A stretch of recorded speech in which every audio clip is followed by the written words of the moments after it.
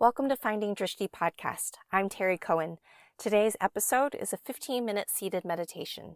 Find a comfortable seat and settle in. Today I thought we would talk about samskaras.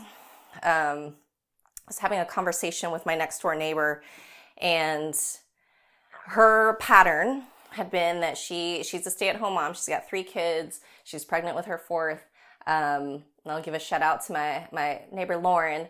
And her husband had, for most of last year, been living in Fort Worth. So they had moved to Fort Worth for a job. They didn't like it. She came back to Austin and brought the kids, and he kept an apartment there, and he was still working there until his contract was up. And he was doing this back and forth on the weekends, and I always felt like, oh my gosh, how are you dealing with this, being basically a single parent during the week? And I remember when I was talking with her last year, she said, they were finding a pattern, right? They were finding a schedule and a system that worked for them, that she just got used to him not being around, and then he would be back on the weekends, and the kids would kind of be on a different energy having him home. And so that was just something that they had to establish because of their situation. Now, everybody's stuck at home, right? I'm stuck at home with my husband and my kids. She's stuck at home with her husband and her kids. We're all stuck at home with our families. And I've just been doing little checks with my neighbors because we used to always just kind of hang out at each other's houses. And now that we don't have this kind of FaceTime and the kids don't get to play with each other, they're only playing with their siblings. So I checked in with her yesterday, and she said, you know what? This has kind of been really amazing to have all this time together with my spouse. And I thought, you know what? I have to agree with that. I think there was a lot of trepidation with the idea of being stuck, right? To be being trapped. and I definitely expressed those feelings before we had gone on our trip. If we come back, I'm going to be stuck with my kids, and I'm not meant to be a stay-at-home mom. And I think that's also something that you learn about yourself in this situation, is whether this is something that would have been sustainable if this was a really long-term kind of thing. And thankfully, this is temporary. We know that this is temporary. It doesn't feel like it's temporary right now because we are in the middle of it. We're in the middle of the suffering of dealing with each other and feeling that. But we are learning to reconnect with each other in a way that we haven't been given in a very long time. And I know that for me and my husband, our pattern has been, you wake up in the morning, there's a rush to get breakfast on the table, get the kids out of bed, get them brushed, brush and use the bathroom and flush the toilet and kind of all that normal stuff in the mornings. And then there's this time tick, right, to get them to school on time. And as soon as they're out the door, I don't see my husband again until probably about 6:37 on a good day. And 6:37, even though his job ends at 5, he works for the state. Oh my gosh, these glasses are getting really foggy.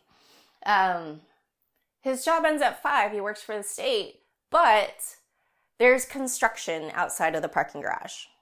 There is everybody in his building parks in that one garage. So by the time he gets to work, he's parked on the 4th floor, 5th floor, 6th floor. So there have been days where he just got trapped in the parking garage and couldn't leave. And I would call him hey, where are you? He's I'm still in the parking garage. 40 minutes stuck in a parking garage trying to move your car, right? And then Austin traffic is terrible. He's now stuck when he can get out of the garage and he get past the construction that's happening right outside the garage.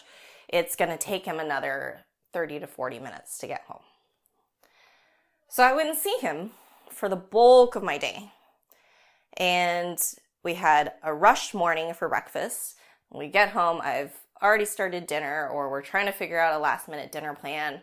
And after that, it's bath time and bedtime for the kids, and all you're doing is yelling at the kids the whole night until somebody finally passes out. And then we're so exhausted, we don't even talk to each other after that. You know, there's not really like, how was your day? Because the day was probably the same as the day before. When you work in office jobs, kind of office-y stuff. And, you know, I might have some interesting stories because I get to talk to more people in a more leisurely fashion at the gym, and I can, you know, give them the updates of how things are happening. But he and I haven't had time to just like be in the same space without this rush. So it's been refreshing to have this little change of pace. And we have to keep looking at what are we getting out of this instead of just focusing on the suffering of being stuck in the home and not feeling like we can go anywhere. And then you see all this news that's coming out of it. So for today's meditation, let's get ourselves seated in a nice seat. I've got a little Zafu cushion underneath me. I'm just getting a little bit of lift under my seat and letting my knees drape forward and down.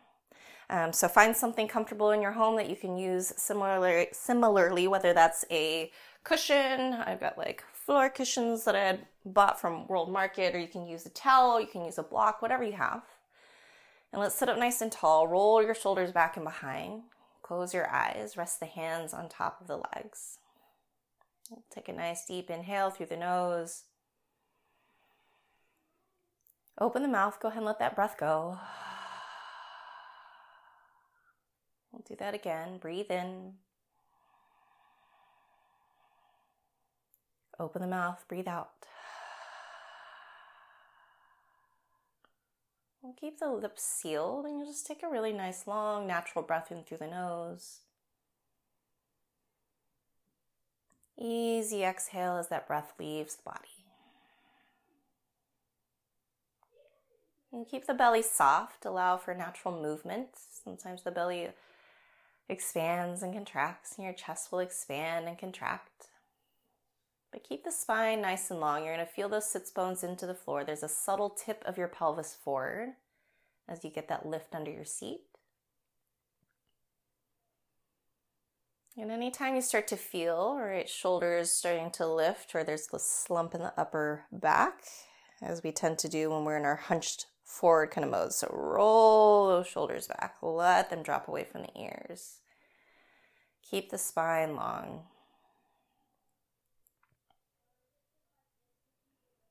So we'll keep working with this breath. So those patterns that I mentioned that we tend to get into, there's a term for that in yoga. It's called samskaras. And samskaras, as explained to me, and I really love this description that David Swenson used, is they're kind of like grooves in a record. I know some of you guys are young and don't know what records are, although I think records are kind of starting to get that nice repeat trend as people go back to kind of old school ways. Anyway, so records have a little needle, and as the record spins, the needle reads the patterns in these grooves and follows along until you get to the end of the record.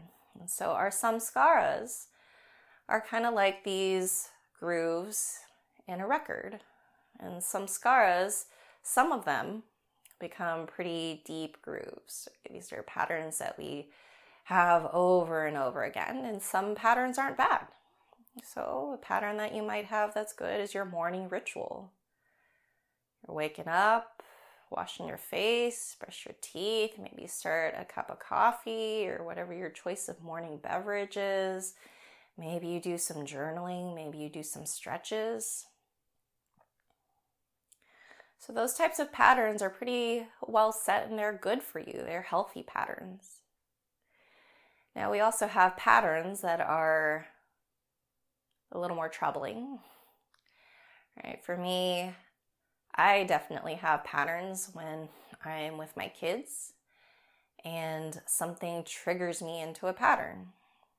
So my older one, while he is a relatively a good listener most of the time, he will get into like a really whiny mode. And just that sound of the first,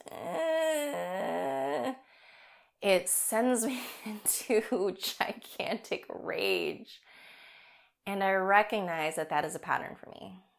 I recognize that that little trigger is enough to put me on that grooved path where I become unreasonable, and now I am the child having a tantrum, trying to overpower my child and make him listen to me and make him do what I need him to do. And as soon as I recognize that pattern, and this is something that I do often in my own seated meditation, is just exploring what are my patterns and recognizing the ones that I want to change. But I get into that recognition mode and I have to change gears, because if I just let this thing play out, I already know how it's going to go. There's going to be screaming at each other. There's going to be tears on both sides. We both feel bad about it later. And it's not good. It's damaging to our trust and our relationship as mother and son. And the really nice thing even about this time of quarantine, shelter in place, stay at home, isolation, whatever you want to call this thing that we're doing of staying home, is I recognize the patterns faster and the triggers faster and almost preemptively. And I've been gifted the time to re-examine what that pattern is. And instead of jumping right into the groove and following that set pattern I had before, I'm getting more creative. I have the time to get a little more creative with my kids. Sometimes that means I'm bribing them, and I think that's absolutely okay. I have a treat that I know that they really like. They know that right now treats are very limited because we're not just going out to the store, so these are very valuable treats. And the other day, these were like Pokey Sticks. These little Pokey sticks that you can get at the Asian grocery store. They're chocolate-covered little biscuit sticks. My kids love them. I love them. And I would tell my kids, before they get into whiny mode, I would say, okay, let's work on this. So the other day we were working on learning words in Chinese, because also I'm gifted at the time. We're starting to watch Chinese videos and learning basic vocabulary. And I would test them. So the other day they were working on colors, and I had crayons, and I'd hold up the red crayon. I'd say, what color is this? Hongse, great. Here's a Pokey Stick. What about this one? It's a black crayon. Hey, great. Here's a Pokey Stick. So we can use what we already know about ourselves, and this is part of meditation, is self-exploration. Recognizing what those patterns are, sitting with them, exploring them, examining them. Is this a pattern that I feel like is helpful in my life? Or is it damaging? Maybe there's a new pattern that I would prefer to start. What can I do in this time that we're staying home that I can establish a new healthy pattern? Is there something that I've been wanting to adjust or change that I can use this time to address it?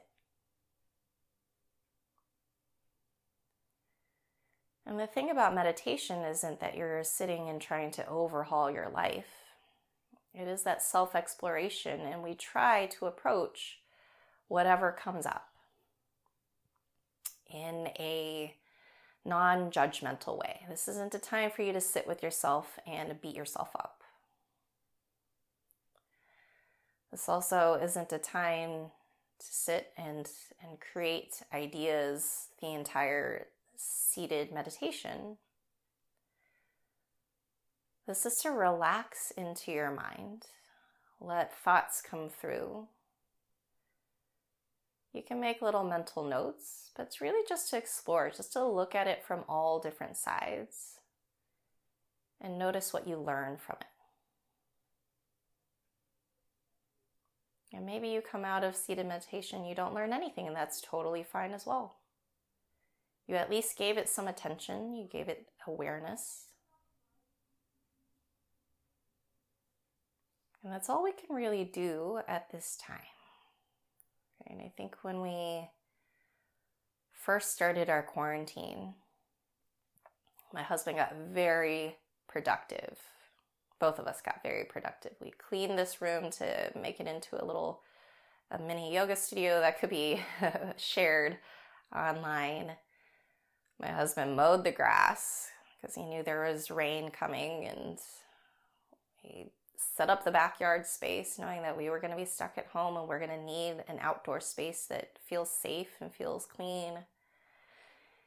And we kind of blew all our energy in that first weekend. And then he needed to get back on the computer Monday morning and start working remotely.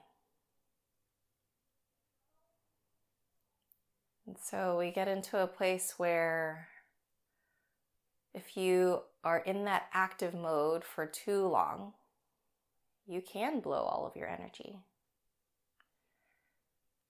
So we have to balance it. Pace it out a little more. Notice the patterns that start to come up. What is causing you to feel drained? Explore the things that make you feel full again. So in that way, some scars are never bad per se. They're never good per se. They just are. They are the patterns in your life. And you can choose whether to stay in the patterns or to create new patterns. Or maybe throw all the patterns away. Let's stay here for 5 more breaths.